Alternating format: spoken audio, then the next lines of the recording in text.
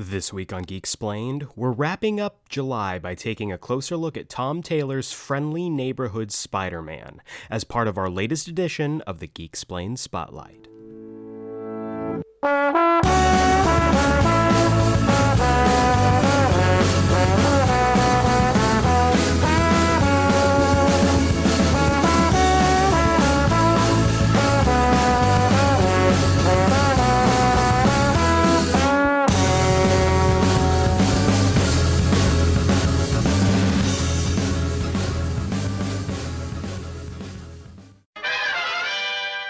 Welcome back to Geek Explained. I'm your host, Eric Ozana, and today's episode is the latest edition of our Geek Explained Spotlight series, where every month we take a look at a specific graphic novel, limited series, run on a book, whatever, and we talk about why I love it. Last year, we kind of kicked it off, whether I remember calling it that or not. You'd have to go back in the archives and check that out. But last year we kicked off the Spotlight series with Spider-Man Blue at the very end of July 2019. And even though it feels like 10 years ago at this point, I wanted to mark the occasion by doing another Spotlight for another Spidey book. And I have been recommended this book for a very long time, especially by our good friend of the podcast, Malcolm, over on the Heroes and Villains in Tucson. Shout out to him. Shout out to that shop. They're incredible. And it's Friendly Neighborhood Spider-Man by Tom Taylor and Juan Cabal. He's been trying to get me to read this book for probably at least a year and a half. So I'm really excited to just jump into talking about this. I finally dove in, read all 14 issues, and I'm excited to talk about it with you this week. We also have our latest weekly review on the newest episode of Season 2 of Doom Patrol, and of course, this week's Comics Countdown. But before we get into all of that, let's check in with this week's news.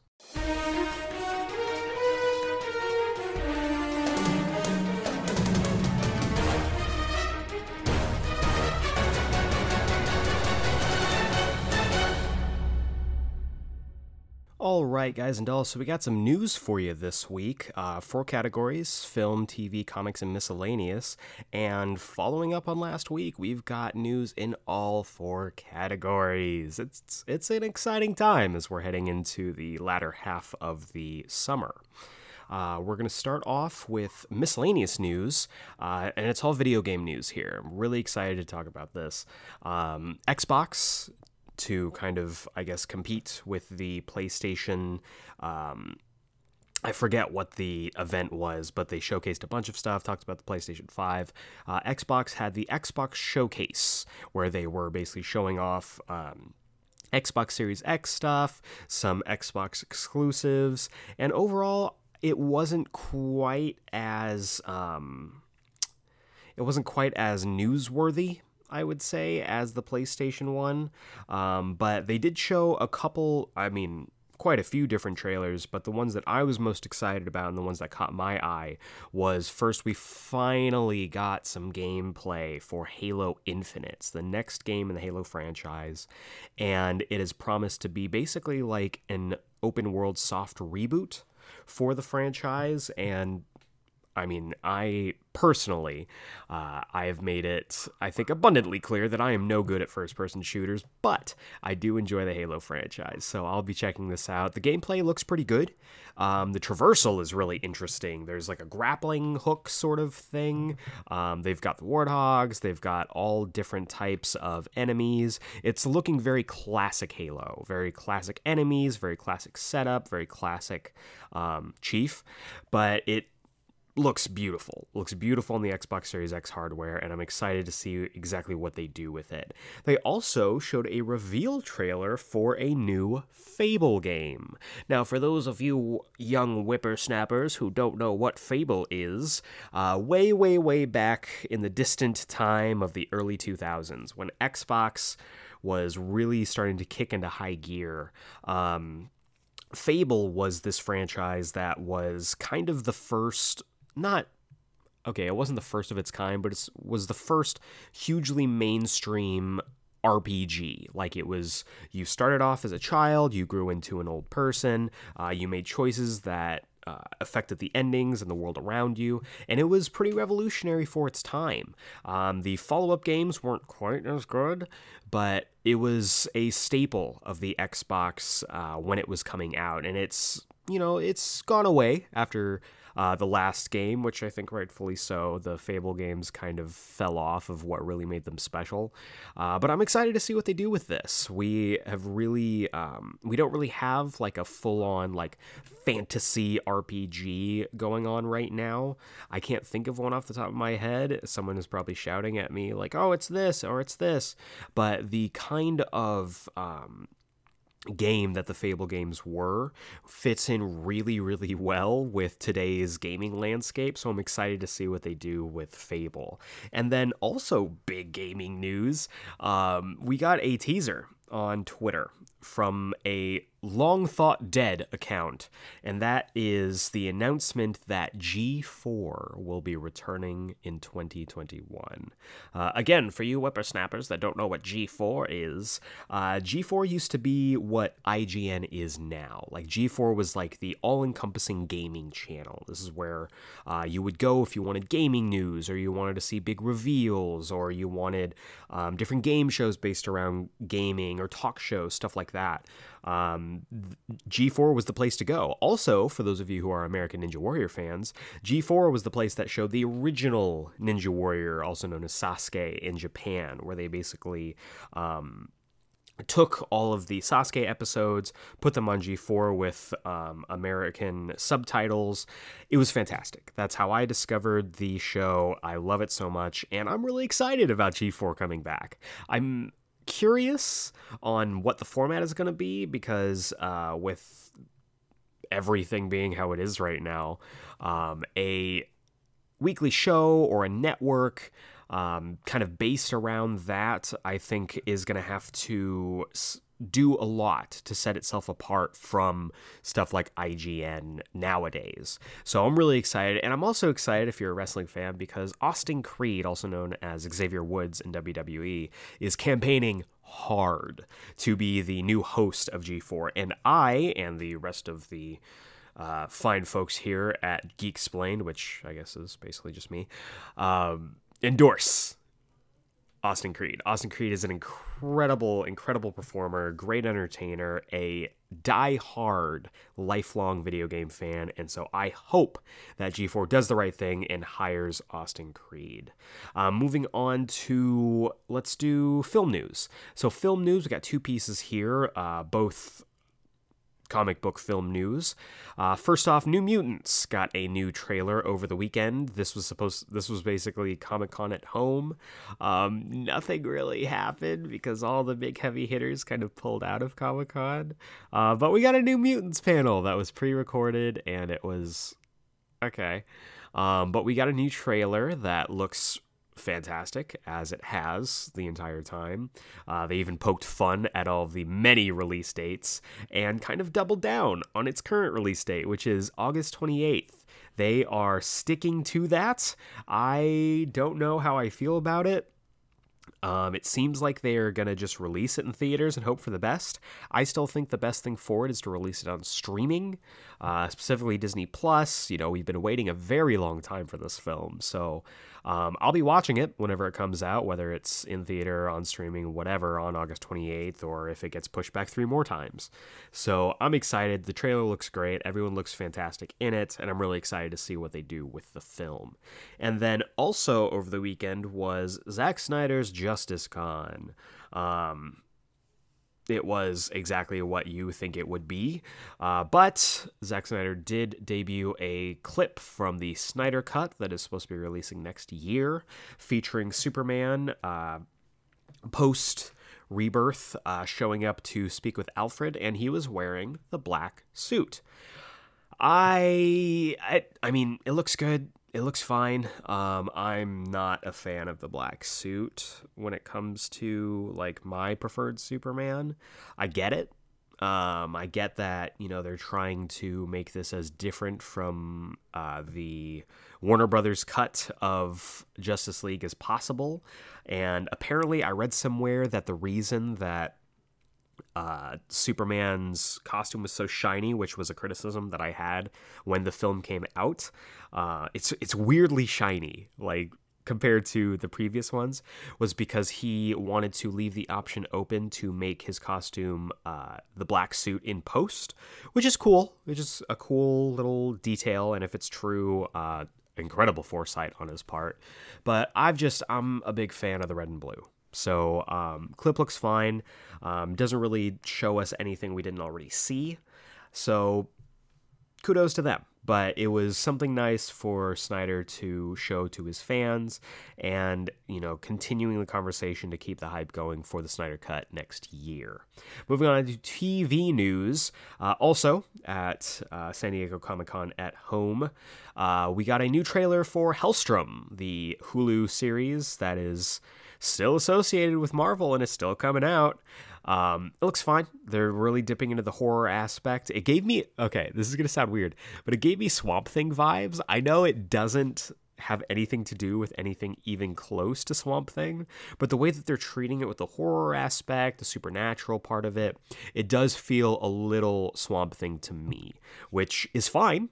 I liked Swamp Thing, and I will at least check out the first episode of this show, but it's not something that I think is going to set itself apart going forward. So hopefully they kind of find their voice and find their standing. And then Netflix announced this week that The Witcher, while it's still kind of preparing for season 2, as well as an animated series that's supposed to tie in, is also getting another tie-in series. Witcher Blood Origins will be debuting on Netflix and is a 6-episode prequel set 1,200 years in the past. This is cool. If they're able to get this off the ground before Game of Thrones gets their prequel series off the ground, I will laugh so hard. But I'm glad that Netflix is really kind of going all in on The Witcher. I really enjoyed the first season. You can listen to a little bit of my first thoughts on the season in one of our older episodes. I really enjoyed it. I'm looking forward to seeing them kind of build out this Witcherverse with their several different shows, and I'm looking forward to seeing, how exactly this show is going to both set itself apart from the first season as well as kind of tie into that first season. And then finally in comics news, we got a lot of stuff to talk about. It's only 3 pieces of news, but it's a lot. So starting off with Tom Taylor. Tom Taylor, one of my favorite comic writers in general right now, one of my favorite modern writers in the genre, has been teasing some stuff. He has been just knocking things out of the park with Deceased, with this week's Spotlight, the main course, which is Friendly Neighborhood Spider-Man. And most recently, he has been tapped for Marvel's Dark Age event, which is basically Marvel Y2K, it seems like. But Tom Taylor has been teasing this week that we may see a return to the thing that put him on the map, which is Injustice. Tom Taylor helmed the Injustice franchise in the comics, basically took that from a fun video game idea into its own entire world, and he has been teasing this week a return to that Earth, with basically posting up a letter each day, as we can assume, spelling out injustice, first the I, then the N, along with quotes from various characters. I'm really excited to see what they do, whether this is the next installment in the game franchise, which he has also had a hand in, whether this is a new limited series, whether somebody threw out Injustice versus Deceased, and that would be really interesting. I'm excited. I'm looking forward to seeing what they do here. And now for some not so great comics news. These 2 pieces kind of tie together, but DC has officially canceled the Warren Ellis Declan Shalvey Batman series. Warren Ellis has been the focus of a lot of sexual harassment allegations, and he has been basically blacklisted from a lot of projects because of the accusations of sexual misconduct and all this stuff. And it sucks because I was really looking forward to seeing Declan Shalvey draw Batman. He's one of my favorite artists going right now, and seeing him kind of getting hamstrung by this because the writer is a garbage person really sucks. But it is what it is. I'm glad that DC is taking this stance against someone who is perpetuating a very toxic environment, and comics shouldn't be that way. Speaking of a toxic comics environment, Dynamite, the publishing company, has come under fire for its support of Comicsgate.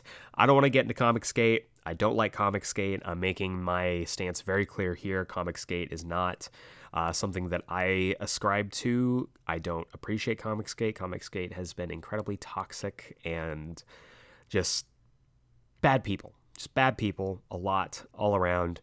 And Dynamite, in putting forth support of Comicsgate, has gotten rightfully a lot of backlash, and they are basically reaping what they sow when it comes to that. However, this does have negative consequences on some of the creators involved with that company. Specifically, Jai Lee. Jai Lee, another incredible artist, one of the great Asian artists that is more mainstream in comics, has come under fire falsely, because Tom King made an accusation that he was part of Comicsgate because of his work with Dynamite, and Jai Lee had done like a variant cover for Tom King's Rorschach series, which you would think a Rorschach series would be right up Comicsgate's alley, but whatever. Tom King made some accusations, tried to get Jai Lee's cover pulled. Since then, he has apologized and has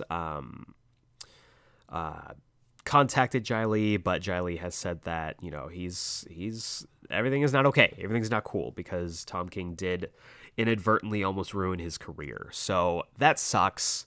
It sucks that it came from a misunderstanding. Tom King, I am a big defender of Tom King with all of his views, his comics, his controversial impact on the world of comics. But I do agree that he needs to apologize. He needs to face some sort of repercussion for almost ruining a man's career. I support both of these creators. I don't think there is a right answer to this, but the way that we can start to head towards that is by making amends and by making things right with Jai Lee. So I hope that Tom King does the right thing when it comes to that. It sucks to kind of get our news, end our news on a downward note, but we are going to move on into something that I am excited about, something very positive, which is our main segment of the week, the entree, if you will, which is our latest Geeksplained spotlight on Tom Taylor and Juan Cabal's Friendly Neighborhood Spider-Man. Spider-Man, Spider-Man, Friendly Neighborhood Spider-Man. Wealth and fame he's ignored, action is his reward. Look out, here comes the Spider-Man. Spider-Man, Friendly Neighborhood Spider-Man. Spider-Man has been the focus of a lot of comics since his inception. He's arguably the most popular comics character, just solo by himself, maybe only rivaled by Superman or Batman. And he has endured through a lot. Since he was created in 1963, he has been just everywhere and done all kinds of things, from street level crimes to galactic conquests to secret wars, threatening the existence of the multiverse as a whole. And it's really easy to just kind of slot Spider-Man into, he's Avenger status. Everybody knows who Spider-Man is. He's the guy who's always cracking jokes while the world is ending, and it's easy to, I think, kind of forget that Spider-Man started very grounded. He started at a very street level, not fighting to save the world, just trying to fight to save Queens. And at this point in time, in the current Kermit, the current comics landscape. Spider-Man's got a lot going on. He's got an incredible run going on right now with Nick Spencer and Ryan Ottley on Amazing Spider-Man. He's showing up in Avengers books. He's got crossovers going on. There's even tie-in comics like Symbiote Spider-Man. And you might be forgiven for forgetting that at his core, Spider-Man is a friendly neighborhood hero. And those are kind of the stories that I really enjoy when it comes to Spider-Man, the more street-level stuff. That's why I enjoy characters like Iron Fist, Luke Cage, Daredevil, the Netflix Defenders.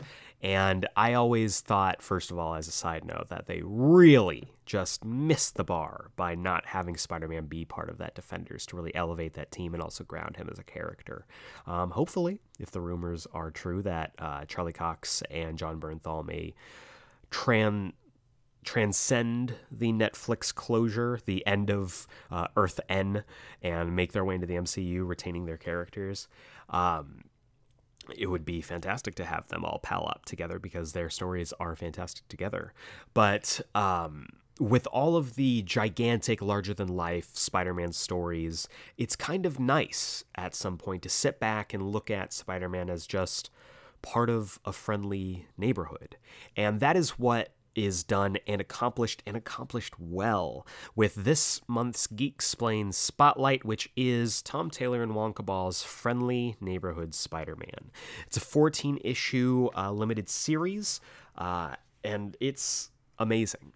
First off, just want to quickly just talk about the creators that are involved with this. The mainstays, the big, heavy hitters for this run, Tom Taylor, I've said before, one of my favorite modern comic book writers who is still putting in a ton of work. He's like the Chip Zdarsky for DC right now, just knocking things out of the park one after the other. Him and Chip Zdarsky and a few others right now are just killing it in the comics game, and this is no exception.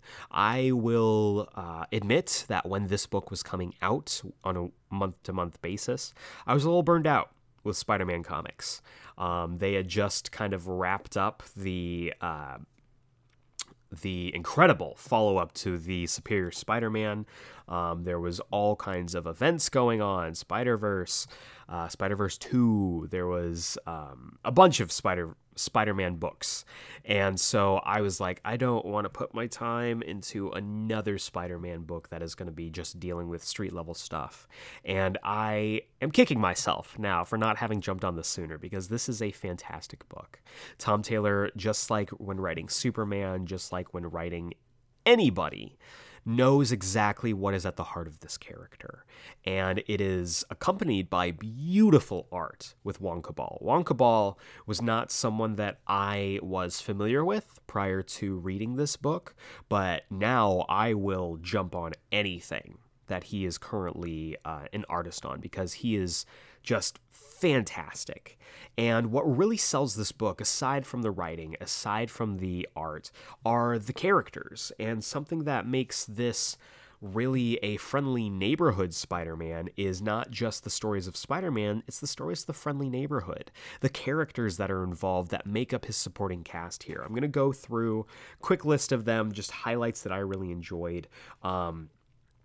Jose, Gracie, and Miguel are just a trio of homeless people. We don't actually get a lot of time with them, but in the short amount of time we do get with them, you get so much like character, you get so much world building and so much fleshing out. This world, this neighborhood feels lived in. Spider-Man saves a father and his daughter from a car crash. The father tries to give him money for saving them, saying like, oh, we have plenty. And Spidey's just like, you know what? There's a group on the corner of this street and this street. Jose, Gracie, and Miguel. If you want to pay me back, send some of your generosity to them. And then as Peter Parker, later on, he runs into them and they're like, oh my God, look at this money that this guy gave us. We're buying you lunch. And Spidey and Peter's just like, no, you don't have to do that. And the group is like, you know what? You're always so kind to us when when we are feeling down, we're going to buy you a hot dog. And it's just one of those moments. It's the thing that I really, really liked about Spider-Man Homecoming, the way that it felt so friendly neighborhood, the way that it felt very very inclusive and very small, very street level, and I enjoy those kind of stories. So I really liked them. Leilani and her two kids, who are members of Under York, who we'll get to in a second, are also really nice. Peter meets them after an exchange with his neighbor, which we will get to, and finds out that she is the escaped heir, basically the daughter of the ruler of Under York, which is the city underneath New York. And she escaped with her two kids because her father, the person who runs the Undercity, wants to make her son his heir. And he is a tyrannical dictator who lords over the city, and she didn't want that life. So I really like the, honestly, the completely normal aspect of their meeting. Peter and his neighbor Marnie are talking about the girl down the hall, Leilani. She heard her crying, and so she told Peter, bring some apples to her, just check on her. And this kind of kicks off this whole, this whole story, this whole run, because the underlying story of Under York, Leilani, the ruler of Under York, is really the through line through the whole series from beginning to end, and I really enjoy that. Leilani's great. She's a great character who is trying to carve a new path for her children. She doesn't want her children to grow up under the same tyrannical rule that she did, and she doesn't want her children to be turned into the monsters that her father is. And so this kind of story of nature versus nurture that is woven into Leilani's character, I think, is really compelling and really nice, and something that we don't see often enough when it comes to these superhero stories. The idea that you are supposed to overcome your background, your upbringing, to become the best version of yourself, I think is a lesson that we should see in comics more often. I know that it is put into specific comics here and there, but I would like it to be more widespread as a lesson, because I think it's super important. The Sebbins family I want to talk about as well, because they are brought in immediately into the first issue. The father and the daughter are the characters that Spidey saves from the car crash.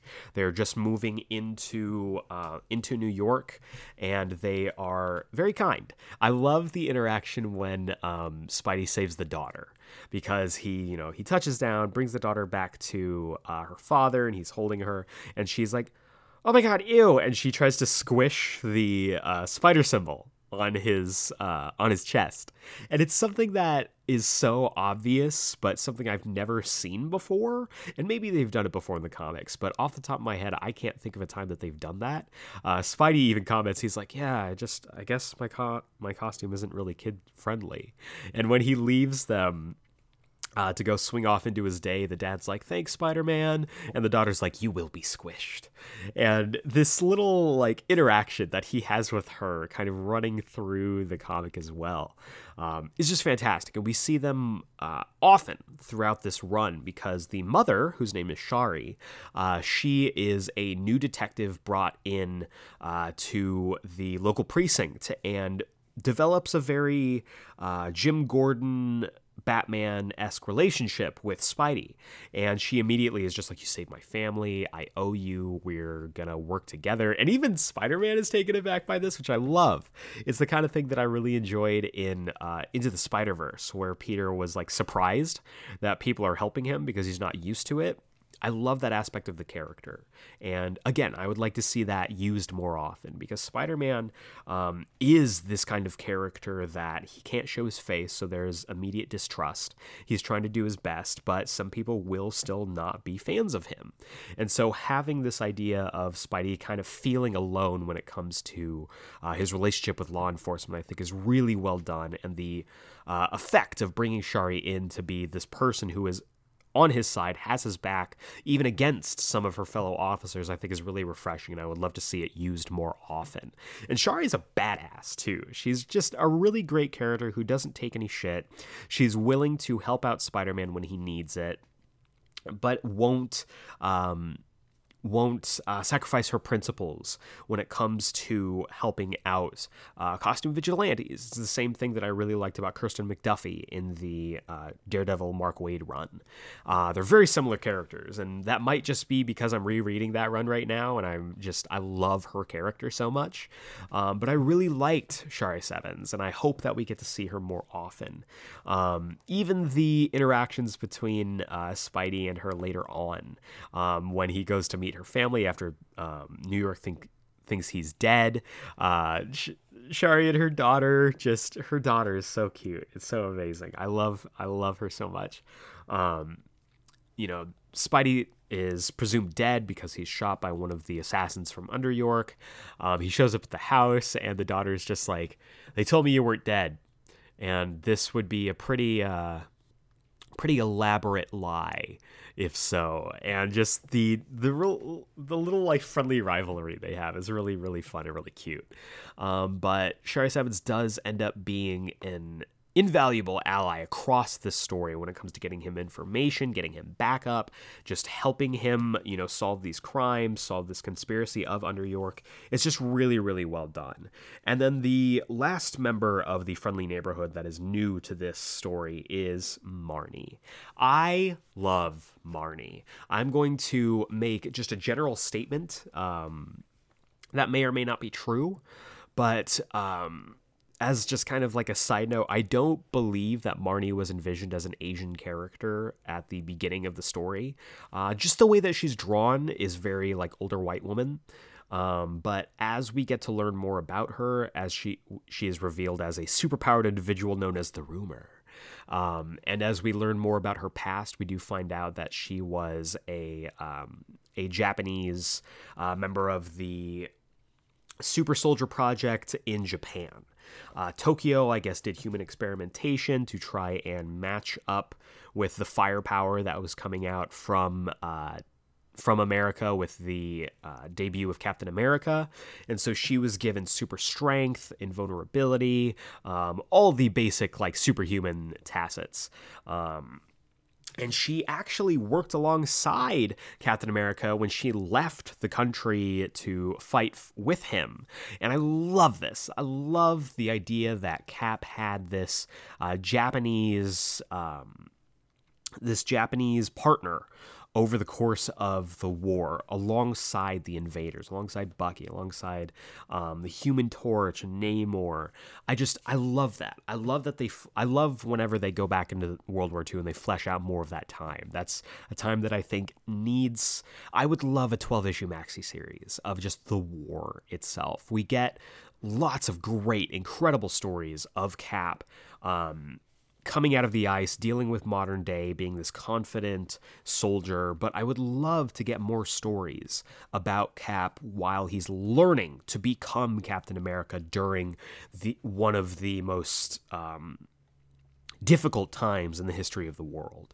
And I love that Marnie was, he was a prude, he was very much still unsure of himself, and they touched on something that is really difficult to talk about, which is the American-Japanese internment camps, where during World War II, if you're not familiar, the U.S. government decided that every person of Asian or Japanese descent could be utilized as a spy for the enemy, and so they set up camps, internment camps, where Asian Americans of all shape and size were kind of brought in and kept and held over the course of the war.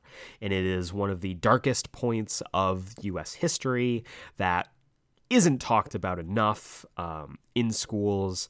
And I love that they brought that into this. I love that Tom Taylor and Wonka Ball brought that into this comic, into a mainstream character comic like Spider-Man, talking about an issue like Japanese internment camps. They show flashbacks where Marnie is talking to Cap, who is still very much like he doesn't know what to do. He's like, they sent me to tell you about, that you have to report in. And she's like, this isn't right. He's like, I know. If you run, I won't stop you. And Marty's like, no, like my people need me in there more than, you guys need me out here. And it does a great way in that explaining why she wasn't more talked about during the war, because she's very useful. She is a great character. And I love that they explain that she doesn't get more attention because she spent most of the war in the camps. And Cap, talks about, and I love World War II Cap because he's much more unsure. He's still learning about himself. Captain America is just like, this isn't right. This isn't right. We're going to figure this out. I'm going to figure this out. And Marty's like, it's okay. And then bringing her forward as a much older woman who still packs a hell of a punch as kind of the person to tell Spidey about Underyork, give him all of that information. She reveals that she spent some time there. And it's just, again, it's fleshing out this neighborhood, fleshing out this world, but in a very intimate and localized setting. And I really, really enjoy that. And I love when you bring in Asian characters. As an Asian American comic book fan, I love seeing Asian characters show up, especially talking about something that is very important to talk about, even though it is a very complicated subject like the Japanese internment camps. But alongside these new localized friendly neighborhood characters, we also get we get to enjoy our cake and eat it too. And that is by having not just local street level characters, but also involving much larger Marvel superheroes. From the get-go, from early on, Pete's friendship with Johnny Storm, the Human Torch, is spotlighted. And I love their friendship so much. Something that I really loved about the Ultimate Universe was that the trio of Pete, of Spider-Man, Human Torch, and Iceman was kind of a mainstay in that universe and kind of pulled three different sides of the Marvel Universe together. And I would love to see more of that. But I still love the idea that Johnny Storm and Peter Parker are best friends. Human Torch is brought in to watch the kids, watch Leilani's kids while Peter deals with her disappearance. And I love that they're just like, we've never heard of Spider-Man. He's like, oh, well, I mean, you're pretty sheltered, so you don't really know about many superheroes. And then Human Torch comes flying in. They're like, oh my God, Johnny Storm, Human Torch. And it's so great. Spider-Man's just like, my feelings. It hurts so bad. And it just, again, gives a new layer to Spider-Man's character. I love the underdog imposter syndrome that Spider-Man has, and I don't think they talk about that enough. The fact that he feels so small when compared to other superheroes. And again, and it's a testament to the storytelling here that they are bringing new and exciting elements of his character and really just showing them off for the world to see. Alongside Johnny Storm, the greater Fantastic Four is also brought in to deal with Underyork and kind of the climax of the series. And I love any time that Spidey gets time with the Fantastic Four because they still see him as equal, even though he does have that like more street level imposter syndrome going on. He's best friends with Johnny Storm. Him and Sue have a really close relationship. Thing is kind of there to give him a hard time like any good uncle. And then him and Reed always bond over science. They share a Science 5, which I love so much. And they trick Johnny into it having a 3-way Science 5. And it's so good. I love their interactions together. And bringing in the Fantastic Four to deal with this feels very interconnected without feeling like it overshadows the more street level aspects of the book. Also, heavy hitter, someone who has been pretty, I would say, closely aligned to Spider-Man in the comics, especially recently, is Tony Stark. Iron Man is brought in for a short little cameo as part of the Prowler storyline, who also gets some play here. Not Miles's uncle. I can't remember his name. Oh my God. Oh, that's going to bother me. Anyway, not the Ultimate Prowler, not Miles's Uncle Prowler, but the original Prowler, Hobie Brown, gets some play here, as there is a plot by a company that filters through like crowdfunding and crowdsourcing and steals that money from places like the Feast Center, which I am always happy to see show up in comics. Prowler is trying to go on the straight and narrow. He's dealing with his girlfriend / ex-girlfriend, because she kind of leaves him when she finds out that he's returned to being the Prowler. But he has altruistic intentions. He is trying to solve this conspiracy by this company, and to that end, he inadvertently enlists Spider-Man in his quest by breaking into the Feast Center to try and find out more information about this company.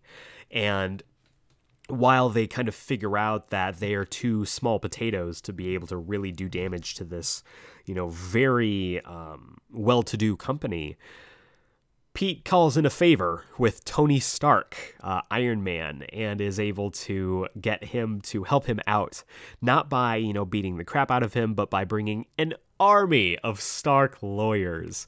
And Stark, buys 50, a majority share in the company, so now he owns the company, and it's a really great way to subvert the expectations of this story, which you kind of expect with these kind of stories that Spider-Man, and they set this up throughout the rest of the run. Spider-Man fights a final battle, he wins, and then we all go along our business. This is the one fight in the story that really doesn't end with a big climactic battle. There is a throwdown. There's absolutely part of a throwdown. But the way that everything is solved is through I guess you could say corporate hostile takeovers. So I really enjoyed that different facet to it. And again, tying it into the greater Marvel universe without making it feel like it overshadows the street level nature of the book. But the big kind of underlying story, and I don't even know if I want to call it underlying, because it's just as important as the main story, is Aunt May. Aunt May is a character who has been there just as long as Spidey has.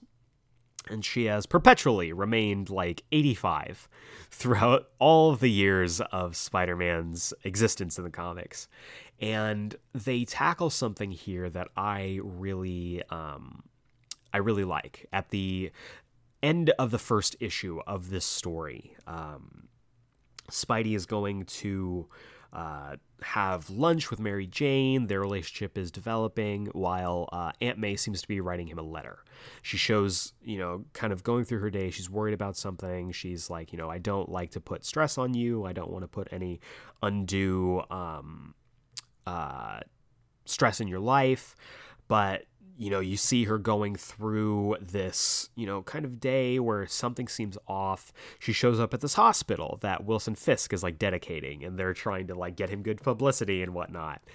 He's funding this hospital, and like they try to get her to be like, oh, would you, say something nice about Mayor Fisk for the camera?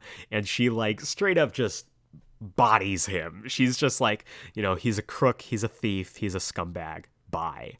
And she leaves and she heads inside. And I love Aunt May. She's so good. But she goes into this hospital and she ends her note by saying, I didn't want to tell you something until I knew more about it. But last week I found a weird lump. And you find out over the course of this story that Aunt May has cancer. And it's a heavy subject. And it is, it casts a shadow over the entire book, over the entire story.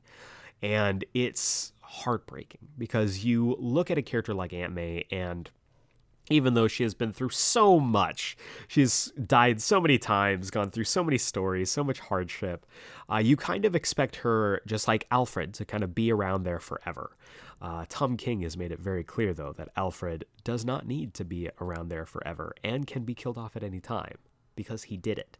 But Aunt May having cancer is something that I think was a wonderful piece of storytelling to use here.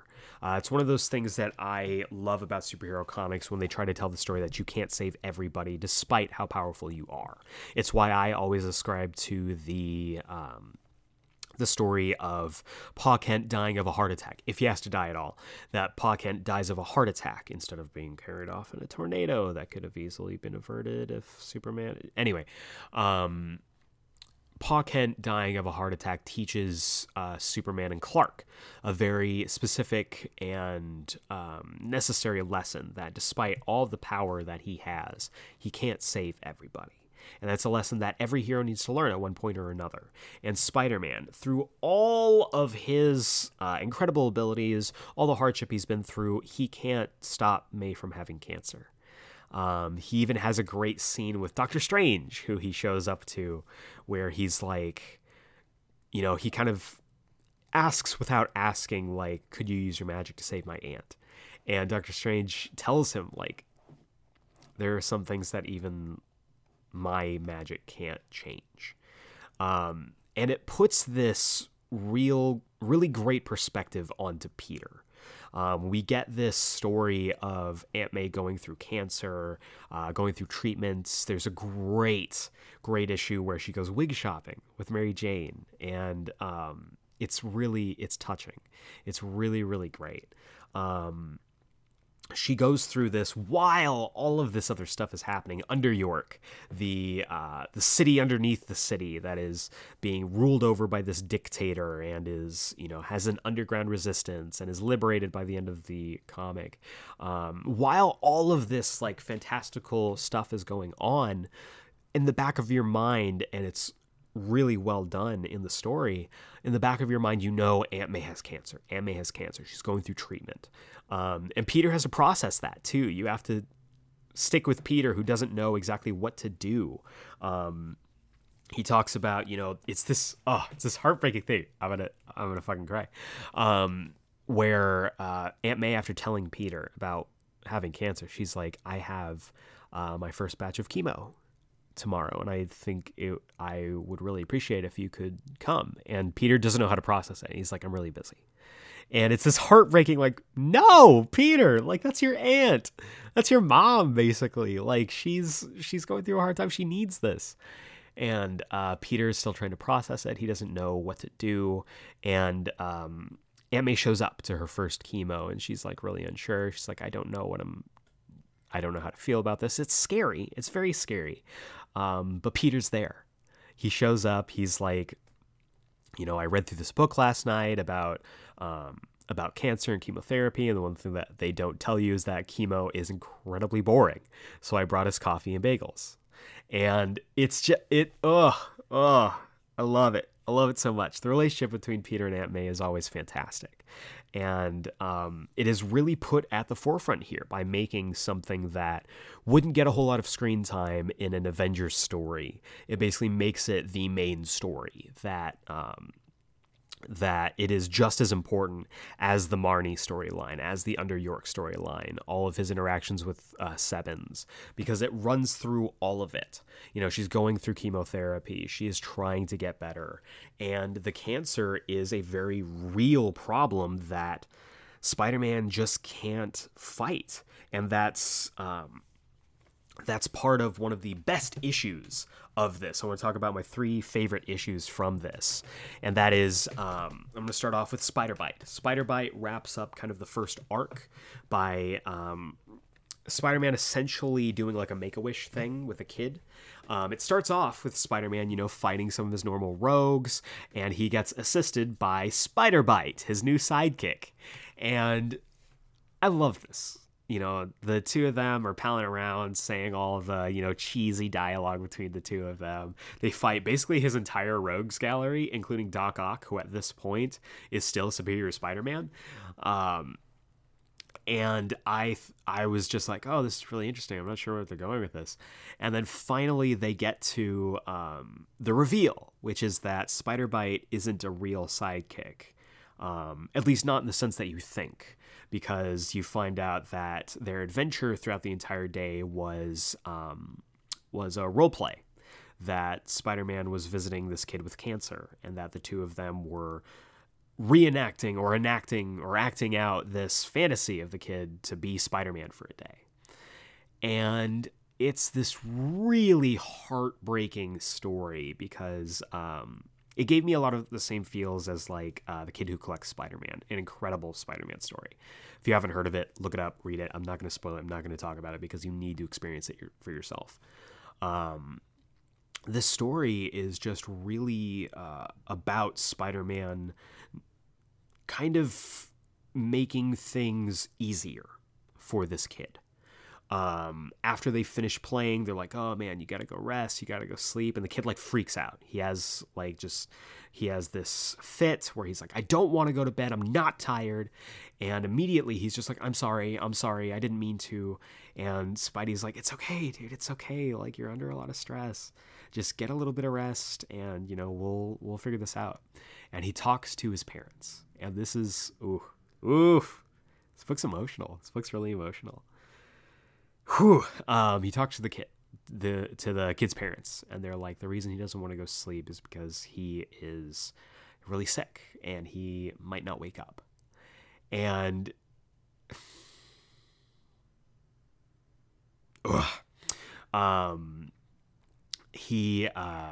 it makes it very real instantly. This like really fantastical, like action-packed story that the first half of the issue was suddenly becomes very real and very raw.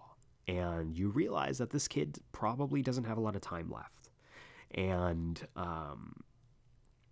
Spidey is kind of confronted with this. And I think this was a perfect story to tell over the course of this arc of Spider-Man dealing with Aunt May's cancer. Because this is almost, for him, it's like, what would I do if Aunt May was in this position?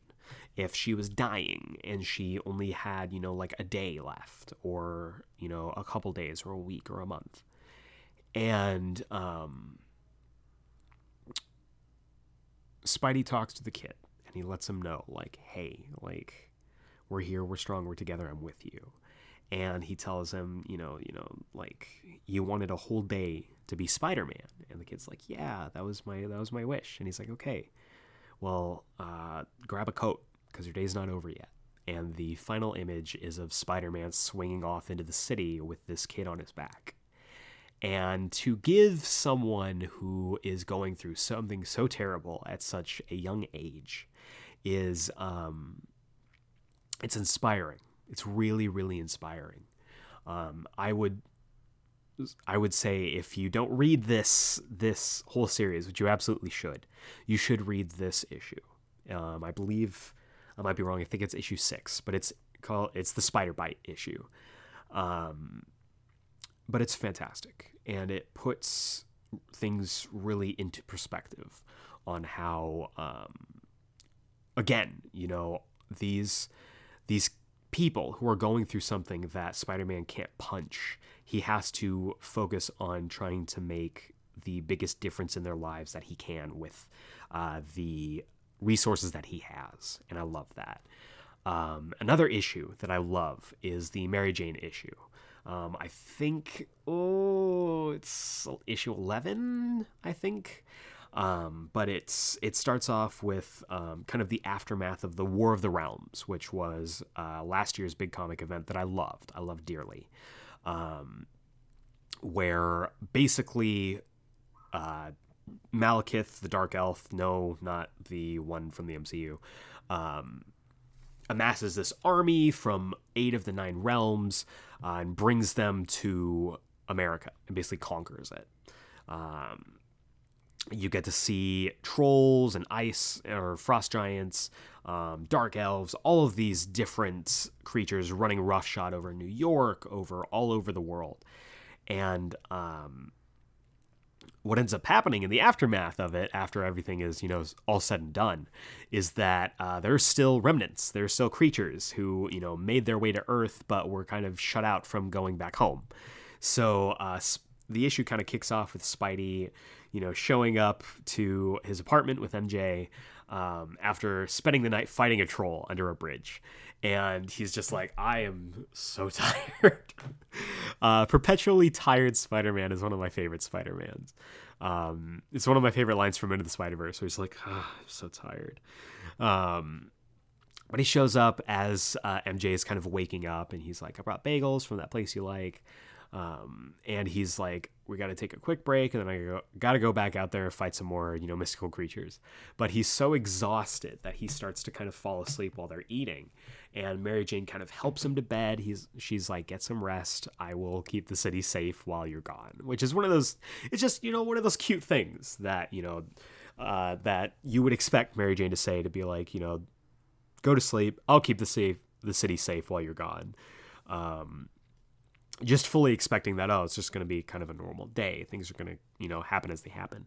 But what ends up happening, and I don't know if this is the issue where they go wig shopping. I think it might be. But Mary Jane kind of just goes throughout her day doing her thing. And at the end of the day, she's heading home on the train when the subway train runs smack dab into another troll. And she has to basically like maneuver her way to help everyone escape while also dealing with the troll. And fearless Mary Jane is just, it's incredible. I love it so much. Mary Jane, distracts the troll while everyone gets away. And at the last moment, as the troll's about to like crush her, both of its fists get webbed up and it gets yanked back. And you're like, oh, shoot, Spidey, Peter woke up, but no, it's Miles Morales. Miles, shows up. He's like, what are you doing here? She's like, what are you doing here? And so, it's just, again, building out the world, making it feel more fleshed out, by, showcasing that, again, there is another Spidey running around. And after Miles, defeats the troll, MJ kind of gives this, very like, it was very Spider-Man. And she kind of gives, without really like going through a whole like formal thing, she gives him the blessing. She's just like, you're Spider-Man. You're just as much a Spider-Man as he is, inspiring him. And it shows kind of the effect that Mary Jane has on people. She also uses her resources to like call Tony Stark, harkening back to when she was Tony's secretary when Pepper took a leave of absence. Basically tells him like, hey, there's a troll you need to come clean up. So it kind of shows where Mary Jane kind of falls in the hierarchy when it comes to the greater superhero world. And at the end of the issue, she comes back. Peter's just like waking up. He's like, oh, what happened? And she's like, oh, I fought a troll under a bridge. And he's like, yeah, wait, what? And they just kind of have this really nice, touching moment. And I loved it. Spotlighting their relationship and why the two of them work so well together was really well done. And then the finale, the final issue, basically ties up everything. The Under York situation gets solved by bringing in the Fantastic Four, helping out the Resistance. The guy is deposed, all this stuff. But the final issue, they wrap up, the big Under York storyline in issue 13. And so I'm like, oh, there's another issue. What are we going to deal with? Oh, no, we're dealing with Aunt May's cancer for the final issue. And I love how that, while kind of being kind of the A story, the co-A storyline, that's the word I was looking for, it takes center stage for the very final issue. And they find out that her chemotherapy has been working, the size of the tumor has reduced, so they're going to put her in for surgery.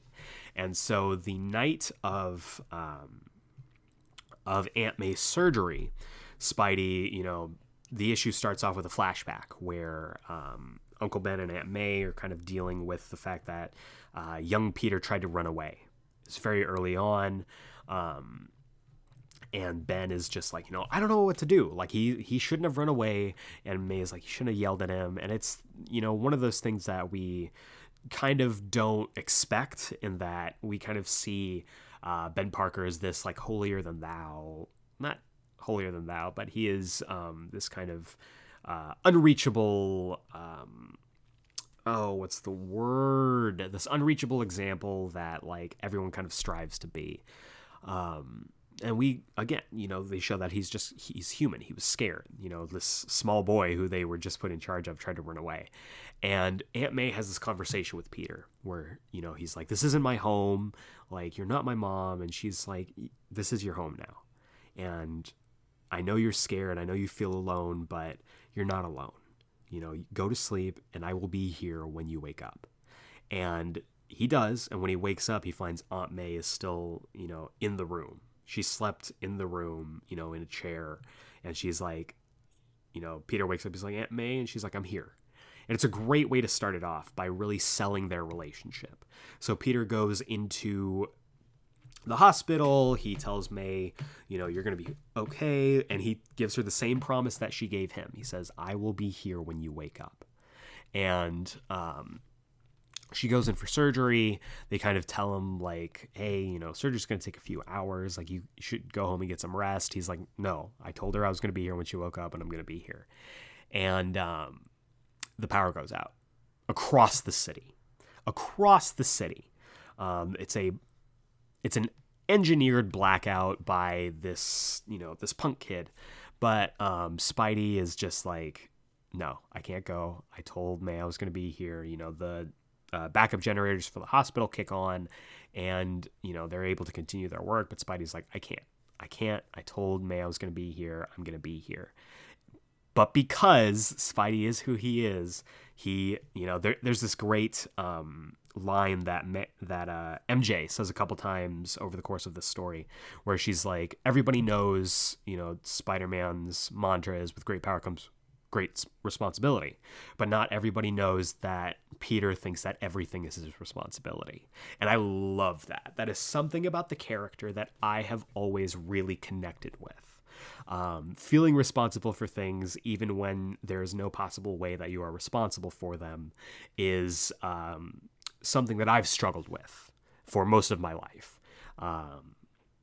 Blaming myself for things that were completely out of my control. And that's something that I have to work on. Even today, it's something that I still struggle with. And that is something that's always endeared me to Spider-Man, to Peter Parker. And so I love that Peter is just like, I have to go solve this. I have to go fix this because people will be in trouble. And you see as he swings off into the city, Shocker is taking advantage of this. He's trying to rob an armored car, and Spider-Man shows up to like take him down. But Miles is there, Marnie is there. They're like, what are you doing here? And Peter's like, what am I doing here? What are you guys doing here? This isn't your jurisdiction. And they're like, we know you need to be somewhere. So we all talked about it, and we've got the city covered tonight. You see throughout the city, even though there's this blackout going on, the street level characters, Marnie, Miles, Human Torch even, the Defenders, like they're all across New York because Spider-Man had to be somewhere. Oh, I'm getting emotional again. And it's, it sells that this story is built on family and community. That they all came together and decided we are going to make for one night a New York that doesn't need Spider-Man so that he can be there for his aunt. I'm tearing up. Wow. This is an emotional book. I mean it. This is one of the best Spider-Man stories I've read.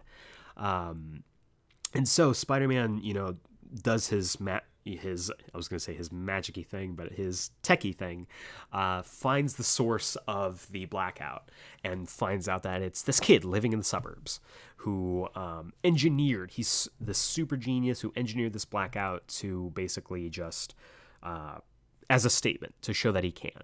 Spidey confronts him and he tells him, like, you need to turn the power back on, because you have made my life so hard and I'm dealing with something right now. And the kid is immediately like, okay, shut it down, pull the power back on, put the power back on.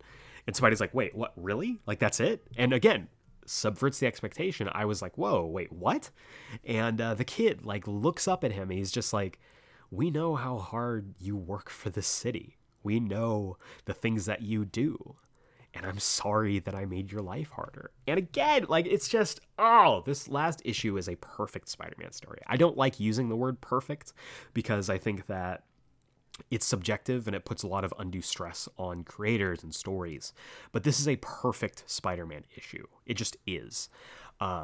And the kid is just like, you find out about this kid that he was a super genius, but he was abandoned, and that he, being a super genius, was able to hack into files and is living by himself through the means of using his genius to set up like this shell family, this fake parents that, are an astronaut and an engineer or something like that.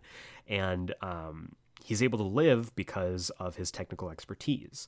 And Spidey is like, thank you for turning the lights on, and I'm going to talk to some people about you, and we assume like Tony, Reed, someone who can give him purpose, someone who can give him a family of his own.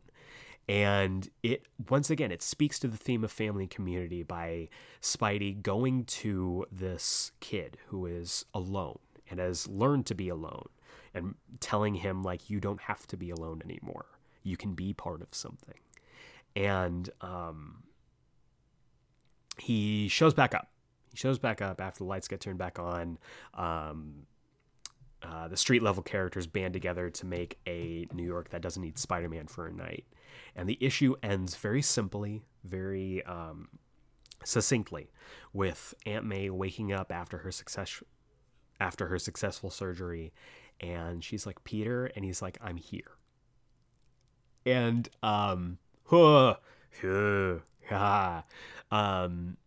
it's not just perfect symmetry with how the book starts, but it's or how the issue starts, but it's perfect symmetry with how the story starts. By May feeling like she's alone because she's dealing with something that she doesn't want to put onto Peter in the hopes to not give him any undue stress. She feels alone because she doesn't want to put this kind of responsibility on Peter, because as we established, he thinks that everything is his responsibility. And she wakes up and she's not alone because of what has been there all along, and that's Peter. So, those are my kind of three favorite issues: the Spider-Bite issue, the MJ issue, and the finale, the final issue. I think it's 6, 11, and 14. All these issues are great. They're all stunning when it comes to art. They're all fantastic stories. Those were my favorites just because they really sell the themes and the message of this book, which is family. It is community. It is this idea that you aren't alone. Even in your darkest days, even when you are going through something, even when you are feeling alone, you're not alone. There is somebody there for you. Even if it doesn't feel like it, even if it feels you're facing these insurmountable odds, trust in yourself, trust in your family, trust in your community, and trust in the fact that you're not alone. So, in conclusion, this book is emotional. It really is. I didn't expect to have this many feels. I didn't expect to have this much emotion even just talking about it, much less reading through it. It's a fantastic story. Tom Taylor, again, he gets Spider-Man. He gets the heart of the character. This idea that he feels responsible for everything. This idea that he will help even if it inconveniences him or it puts stress on him. The fact that he is, even though he does go through these things, he isn't alone because of the community and the connections he's made. It's just, honestly, it's a fantastic story. It's an incredible series that I would absolutely recommend you pick up. You can pick up both volumes at your local comic book shop, on Amazon. You can do it on Comixology. That's how I read it. It's just a fantastic book that really gets at the core of Spider-Man. This is through and through a Spider-Man book. I know sometimes we talk about books that feel like they take characters in a way that feels out of character for them. I will say until the day that I die that The Dark Knight Returns doesn't fundamentally understand Superman. It doesn't get Superman, and it just uses him as a plot device, and does things that are out of character for Superman. But this really sells the idea that they understand Spider-Man. They get Spider-Man. They know who Spider-Man is. They know what he represents, and they know who Peter Parker is. They know that with great power comes great responsibility, and the power of having a character like Spider-Man at your fingertips is it makes you responsible for treating him the way that he's supposed to be treated. And this book does a fantastic job of that. If for nothing else, read the 3 issues that I talked about. They're all great Spider-Man issues. The finale is a perfect Spider-Man issue. You can put it up against the greatest issues of Spider-Man, and it will rest comfortably there. I'm so mad at myself because I'm kicking myself because I didn't jump on this when it was coming out, but I'm so glad that I finally jumped onto the story, and it's a great lesson. Sometimes we can get really caught up in the larger than life events, the world-shattering, multiverse-breaking events that Spider-Man can be part of, or any of these characters can be part of. But sometimes it really is good to return to your friendly neighborhood.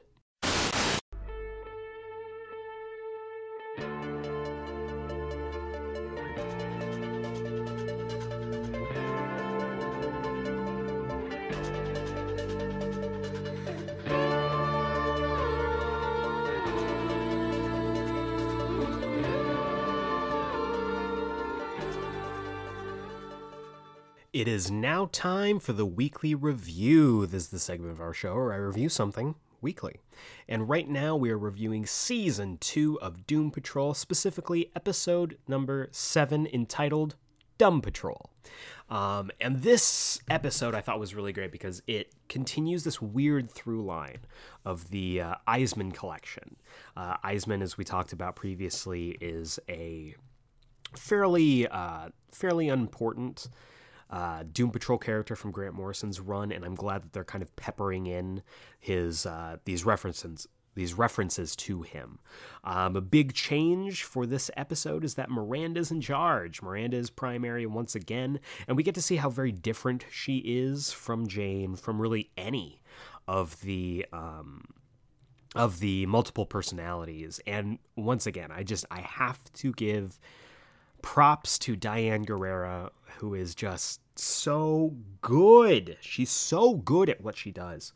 And she does such a great job at making each personality so different and distinct. And Miranda is very responsible. She knows how to cook. She is just a very good person. And she goes through basically trying to be the voice of reason, which I think is an interesting role for Jane to take. And so I had a great time kind of like seeing the weird dichotomy there. To kind of pair off of that, Robot Man has, like I thought from last week, been just launched into space and lands so far away from everyone else. And he has to resort to hitchhiking. There's this funny moment where his legs just kind of stop moving, and this just total like stoner bro like shows up, is trying to like take pictures with him. He's like, whoa, like a talking statue. And Cliff has to keep giving shout outs to his friends so that he can use his phone. It was really fun. It was really fun. Cliff is fantastic, and it was kind of good since most of the season and really most of the show is very centered around Cliff, to get some time away from him while he kind of took a back seat. Rita did some research. She has taken the role of the beekeeper in the Our Town play, chronicling the event from the first episode. And so she meets an actual beekeeper, the person who was there at the incident. And it's this great moment where she kind of gets to sit down with the woman who has a lot of similar qualities to Rita's mom, to her own mother. I thought it was funny when the beekeeper was like, "Come on, you need some therapy. Always helps me to scream at the bees." And like Rita's just trying to like yell at these bees, and it's just not working for her. But she does come upon a mugging on her way back to the mansion, and she dresses up in her beekeeper costume and stops the mugging. And Rita becoming a superhero called the Beekeeper is going to be a hella fun ride. I cannot wait. While all this is going on, a crate shows up. And when the Doom Patrol or the group, I guess, of Vic, Ronnie, and Larry open it, they find that it's the painting that Mr. Nobody and Beard Hunter were trapped in, but they can't see them in it. And the painting, as we come to find out, is infested with scants. Scants are these little, like, microscopic creatures that basically feed off bad ideas, and they secrete this mist or this I don't even know what they called it, to be honest, but it like makes you want to do bad decisions. And so Larry takes Flit, who is the teleporting personality of Jane, to visit his grandson in the hospital, which was a great reveal. His grandson is not dead. Fantastic. Thumbs up from me. Even though it's so dumb, because, like, obviously the Bureau of Normalcy is there to arrest him, so they disappear to a different place in the hospital, and Larry is just like, we'll dress up in doctor coats. They won't see through our disguise. And they absolutely do, because he's still covered in bandages. And they go to the exact same receptionist. I love it. So, meanwhile, Vic and Ronnie are, like, you know, again, influenced by these bad decisions, and they're like, you know, we should operate on you, and like all this stuff. And the only person who seemingly isn't affected is Miranda, which I thought was really interesting. They end up deciding to go into the painting to figure out how to beat the scants. And they run into the Beard Hunter, who has disguised himself by painting the entire front half of his body white to, I guess, camouflage himself from the scants. And I guess it works. It's weird. There's a great moment where they're like, oh, where's Mr. Nobody? And Beard Hunter just basically goes, oh, you know, he got a job, you know, with this animated property. We haven't seen him before. And in the corner of the screen, it just says, Harley Quinn streaming now. Because the actor who plays Mr. Nobody, Alan Tudyk, also plays the Joker on Harley Quinn. And I love that. I love that even in these, you know, they've kind of done away with the fourth wall breaks, they still bring it back whenever Mr. Nobody is involved. I really, really appreciated that. The scants are basically like just weird, like, things and creatures. I thought it's appropriately ridiculous, as it should be. So they were funny. They were weird. They find out that the Queen is basically going to harvest the smoke that comes out of their ears every time they make a bad decision, called Idiot. And oh, it's so dumb. And turns it into, I think it's called Oja Juice. They end up, Jane and I think it's, oh, I can't remember the name. I think it's Hammerhead. Hammerhead is the one that creates the bladed words, I think. I don't remember. One of them.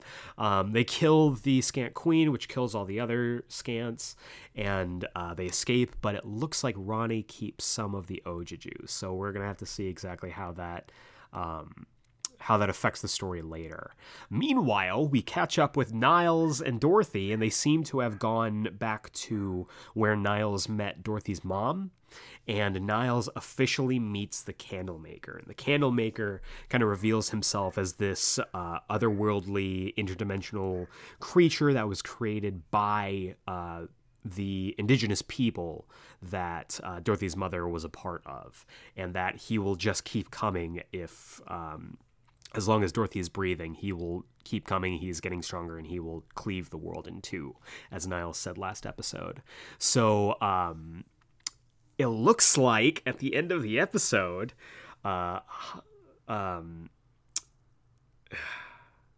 Niles is going to kill Dorothy for the sake of the world, and he hires Willoughby Kipling, who also was involved in the Scant storyline, which I liked, to kill her. It's not explicitly stated, so they might be, giving us like a red herring, thinking that we're going to kill her when he's going to try and exorcise her. But it was chilling. It was very chilling. And equally as chilling is the developments in the underground, because Jane is kind of enjoying not being primary anymore, and she encounters, I think it's the something's beautiful daughter. I can't remember the name. The Hangman's beautiful daughter, I think. I don't know. Who basically tells her, like, hey, have you seen Scarlet Harlot? Like, she was supposed to be part of a book group and she hasn't shown up. She's missing. And so Jane goes down to Scarlet Harlot station and finds that the station is closed. So there's some nefarious stuff going on. Miranda might be the voice of reason when it came to this specific adventure, but we're going to get something darker, I think, with her going on. So I'm really excited. The episode was fantastic once again. It was a great little kind of stopgap that I really enjoyed. It's kind of both a throwback to the weirdness of season 1 while also pushing forward the story, inching it closer to the finale, which is coming up in just a couple weeks. So tune in next week for episode 8 entitled Dad Patrol. That should be fun. And for now, we're going to roll right on into this week's Comics Countdown. Ooh, welcome back to this week's Comics Countdown. This is the segment of our show where I talk about the comics that I think you should be picking up this week, whether it's at your local comic book shop, on Comixology, or however you get your comics. These are the ones I think you should definitely take a look at. But before we get into this week's comics, let's take a look back at last week's comics with the Geeksplained Pick of the Week of last week. And for me, it was kind of a toss-up between two books, but after thinking about it, rereading both of the issues, I have decided that the Geeksplained Pick of the Week for last week is Batman number 95, written by James Tynion IV with art by George Jimenez. This is the start of Joker War. It is everything that that last week's issue was last week's episode was kind of building up towards the kickoff for Joker War. Nothing is off the table here. It was a fantastic story. The art is amazing, and this is going to be a hell of a ride. We already saw Batman have to retake the city from Bane at the end of Tom King's run, so I'm hoping that they do something a little bit different here, because he's essentially having to retake the city back again, this time from the Joker. So we'll see what they do. I'm looking forward to it, though. The issue was really good, gave us some interesting information. There's a really just terrifying and haunting torture scene between Punchline and Lucius Fox. It's really, really well done. I'm really enjoying Punchline. I think she's a great addition to the roster of Batman's rogues, and I think she's gonna have some staying power, fingers crossed. But that was last week. Let's talk about this week. This week we've got 5 books for you to check out across Marvel and DC, and we're gonna kick it off with Batman Superman number 10, written by Joshua Williamson with art by Clayton Henry. This book is finally back. I've been waiting for the book to pick back up.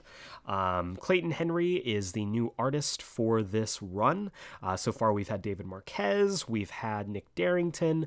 Clayton Henry is, as we talked about, I think last week, going to be taking on the Flash book post Williamson's actual run on the Flash. So I think this is a fun little crossover between the present and future of the Flash book. But let's go ahead and dive into the synopsis here. Devastation in Gotham City. Following the events of a massive explosion in Midtown, Batman and Superman pick up the pieces to learn who rigged the atomic skull like a bomb. And will they do it again? All will be revealed as the horrific plan of the Ultra-Humanite rains terror down on the lives of the Dark Knight and the Man of Steel. So, we're getting Ultra-Humanite back. I love Ultra-Humanite. He is a very underserved character. He's fun. He's one of the first big supervillains ever created in comics. If you want to get a little bit of information on that debut, check out our Superman and the History of Social Justice episode, one of my personal favorite episodes. But yeah, I'm looking forward to this. The book has been really solid so far. I'm interested to see what they're going to do with the book now that the death metal stuff is going on, how that's going to affect it, because it's been very, up to this point, very centered and focused on the Batman Who Laughs and his whole plot. So I'm looking forward to seeing what they do. Next up, we have a brand new number 1 over on the side of Marvel, and that is X Factor number 1, written by Leah Williams with art by David Baldeón. I may have said that incorrect, and I apologize. But this book is really interesting. Let's talk about the... let's do the synopsis first, and then we'll talk about the book. Mutants have conquered death. By the grace of the Five, the resurrection protocols can bring back any fallen mutant. But such a huge enterprise isn't without its problems and complications. When a mutant dies, X Factor is there to investigate how and why to keep the rules of reincarnation. Writer Leah Williams and artist David Baldeón take Northstar, Polaris, Prodigy, Eye-Boy, Daken, and Prestige into the world of murder and missing persons.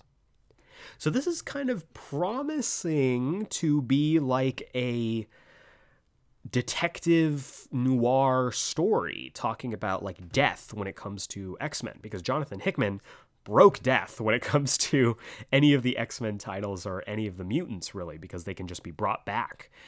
There's a lot of discussion on, what if, do these mutants have souls? Are they just clones? All of this stuff I think is really interesting. And I like this roster. Northstar is a great character. Polaris is fantastic. Putting Polaris with Prestige, I really like having the two kind of daughters of the preeminent mutants, that being Jean Grey and Magneto, on the same team. Makes the team almost feel overpowered, but I really like them together as a pairing. And another legacy character with Daken as probably their enforcer, I think is really cool. I'm a sucker for Eye-Boy. I love me some Eye-Boy. I think he's fantastic, and I love to see him. And Prodigy is fantastic too. I'm really looking forward to seeing what he brings to the team. It's an interesting book that I didn't think would pique my interest, but after kind of researching it, looking into the synopsis and what the book is kind of promising, I'll pick it up, and I think you should too. Next up, we have Legion of Superheroes number 7, written by Brian Michael Bendis with art by Ryan Sook. This book's been fantastic so far. It's been just really, really great, and I've been really enjoying it. This is building off of the reveal of last issue. I can't even remember when that last issue came out. I think it was last month. We'll see. But the Legion is under arrest, and they are being prosecuted by the United Planets. So let's go ahead and dive into the synopsis here. Jonathan Kent, intergalactic fugitive. The United Planets is less than thrilled with the decision to bring Superboy 1,000 years into the future to protect the past. Planet Gotham is under siege. Ultra Boy's homeworld is on the verge of all-out war. And as if that weren't enough, new Legionnaire drama unfolds as Saturn Girl and Cosmic Boy throw down over who should take over the Legion's leadership. Plus, Brainiac 5 will reveal a secret that will make one Legionnaire quit the team. And we ask the burning question, who's the strongest Legionnaire? Find out in the only book telling you the future of the DC Universe every month. So that's a lot to pack into this book. I love that this book is an ensemble. I love that it truly actually feels like an ensemble book. Like, yeah, a lot of the POV is from John Kent, but I love that they're giving storylines and character development to all of these characters. I believe Ultra Boy's homeworld is the world that Mon-El is now technically the king of, so crossing my fingers for more Mon-El stuff. Really, I've just been loving this book, and I can't wait to read it. Next up, we have X-Men number 10, written by Jonathan Hickman with art by R.B. Silva. This is an Empire tie-in. This is dealing with all of the Empire stuff. The X-Men tie-in to this, Empire X-Men, I thought was really good. I ended up picking it up just because anything that Jonathan Hickman is really invested in and involved in, I think is good to keep up on. And they had a really great opening with that, with Scarlet Witch consulting with Doctor Strange on whether she should use her reality bending powers to reverse her no more mutants moment. And instead she ends up going to, and I couldn't believe this, Genosha. She goes to Genosha to try and revive all the mutants that were killed there at the beginning of the Grant Morrison run. And what she ends up doing is she brings them back as zombies. Really love that development, and I hope that we get to see some kind of development on that. But let's go ahead and dive into the synopsis. The Summers family has grown a Krakoan home on the moon. Now, some new neighbors have moved in. So this kind of promises that they're going to be running smack dab into the space battle that's happening between the combined Kree-Skrull army against the Avengers and Fantastic Four. Can't wait to see what they do. Can't wait to see how the Summers family reacts to this, especially because the last time that... what is his name? The third Summers brother. Why can't I remember his code name? I'm sorry, I gotta look that up. I can't. Third Summers brother. That is Vulcan. The last time that Vulcan really had any contact with any of these, space-bound empires was during the War of Kings. So I'm really looking forward to seeing how he reacts to this. We haven't given a whole lot of time to Vulcan prior to this so far in the X-Men books, so this might be the place that he kind of steps up. So that would be really cool to see. But the big book of the week, the book I think you should absolutely be picking up, and the book that I think I'm the most excited about this week, is Wonder Woman number 7. Let me make sure I get this right. Wonder Woman number 759, written by Mariko Tamaki with art by Mikel Janin. We talked about this back when this was announced. This is a brand new arc for Wonder Woman. This is a brand new creative team that I am super excited for. Mariko Tamaki's fantastic. I love Mikel Janin's art. This is going to be great. I love it so much, and I'm really, really excited. So let's go ahead and dive into the synopsis here. It's a brand new day for Wonder Woman, as Diana starts to pick up the pieces of her life following her battle with the Four Horsewomen and her run-in with the Phantom Stranger. Man's world has become more complicated to navigate than ever before. It seems everyone has a take on who Wonder Woman should be. Some who look on her heroics with admiration, and some who lie in wait to seek revenge. A familiar threat is watching Diana's every move, and now is the perfect time to strike. So I'm really excited about this. The creative team's killer. Wonder Woman is just a fantastic character who is... This is going to be a book to watch, especially as we're moving towards the release of Wonder Woman 84. I love the premise of this, bringing in the promise. I think everyone remembers the teaser images of what looks like Wonder Woman fighting Jaegers from Pacific Rim. I'm really excited about just the espionage aspect of it too. I haven't been keeping up too much with Wonder Woman so far, so I don't recognize the two people next to her on the cover, but they do look a little bit decked out in spy gear. So Wonder Woman dealing with espionage is something new to the character as well. It's a book I think you should definitely pick up, especially if you're a fan of the character, because this is the start of a creative team that I think is going to be sticking around for quite some time. And that is it for this week's Comics Countdown. To recap, we have Batman Superman number 10, X-Factor number 1, Legion of Superheroes number 7, X-Men number 10, and Wonder Woman number 759. And that is going to bring us to the wrap-up. If this is your first time joining us on the Geek Explained podcast, please feel free to subscribe on the podcasting platform of your choice. And also, it would really help me out and really help the podcast out if you gave us a rating and review. If you do end up giving us a 5-star review and rating on iTunes, I will read out your review on the air. You can say whatever you want. You can join such esteemed geeks as Seafire ND and Josh from Panels to Pixels. emails, whose reviews I have read on the podcast. And overall, just the ratings and reviews really helps us out, really raises our stock when it comes to the podcasting platforms, and gets the word of our podcast out and into the orbit of listeners just like you.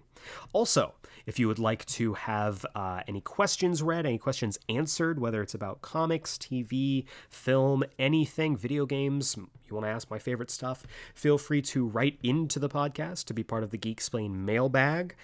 You can send your emails to geeksplained@gmail.com.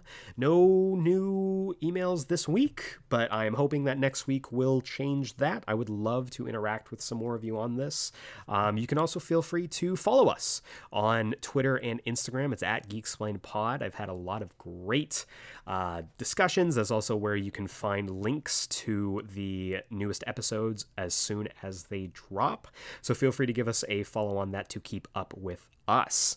And I would love to know what you think about everything we talked about this week. Are you excited for the new creative team for Wonder Woman? Have you been watching Doom Patrol? What is your favorite Spider-Man book? I would love to have that conversation with you. Feel free to tweet it at me, whatever, email me, talk about your favorite Spider-Man book. I think mine is still probably Spider-Man Blue. I still love that book with all of my heart, but Friendly Neighborhood Spider-Man is definitely up there on the list. Probably in my top 10, top 15, I would say. So tune in next week. We are entering August as we continue on with the summer quarantine saga. We're doing well over here. I am back to work slowly as, LA tries to figure out what's going on with its pandemic response. We don't know. We don't know what's happening. They don't know what's happening. We're just going to keep riding whatever's happening now. So I will keep you all updated on what's going on with me. Otherwise, doing fine here. Thank you very much for listening. I really do appreciate it. And tune in next week for a brand new episode of the Geeksplained podcast. Same geek time, same geek channel. But for now, for Geeksplained, this is Eric Ozana. Thank you very much for listening. Stay safe, and we will see you next time.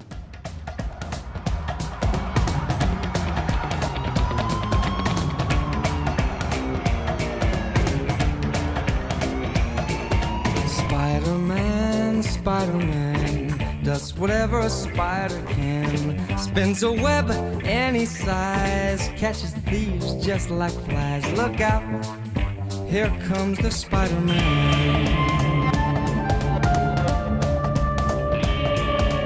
Is he strong? Listen, buddy, he's got radioactive blood.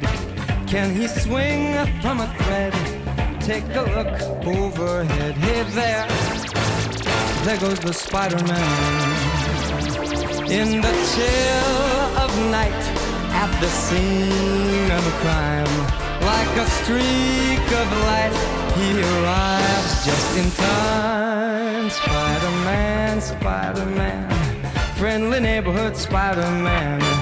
Wealth and fame he's ignored, action is his reward. Look out, here comes the Spider-Man.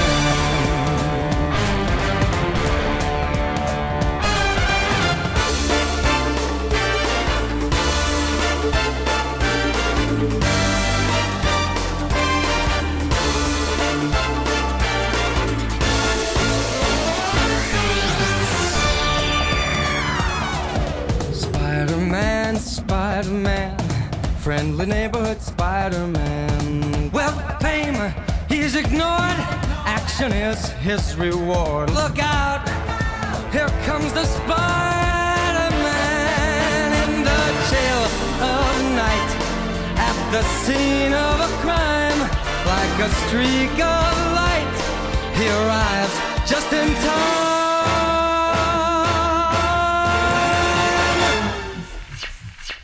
Spider-Man,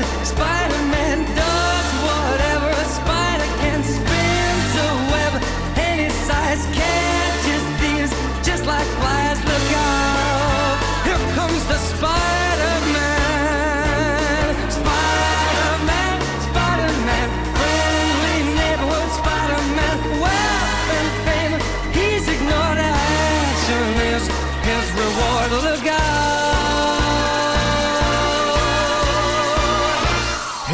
comes the Spider-Man.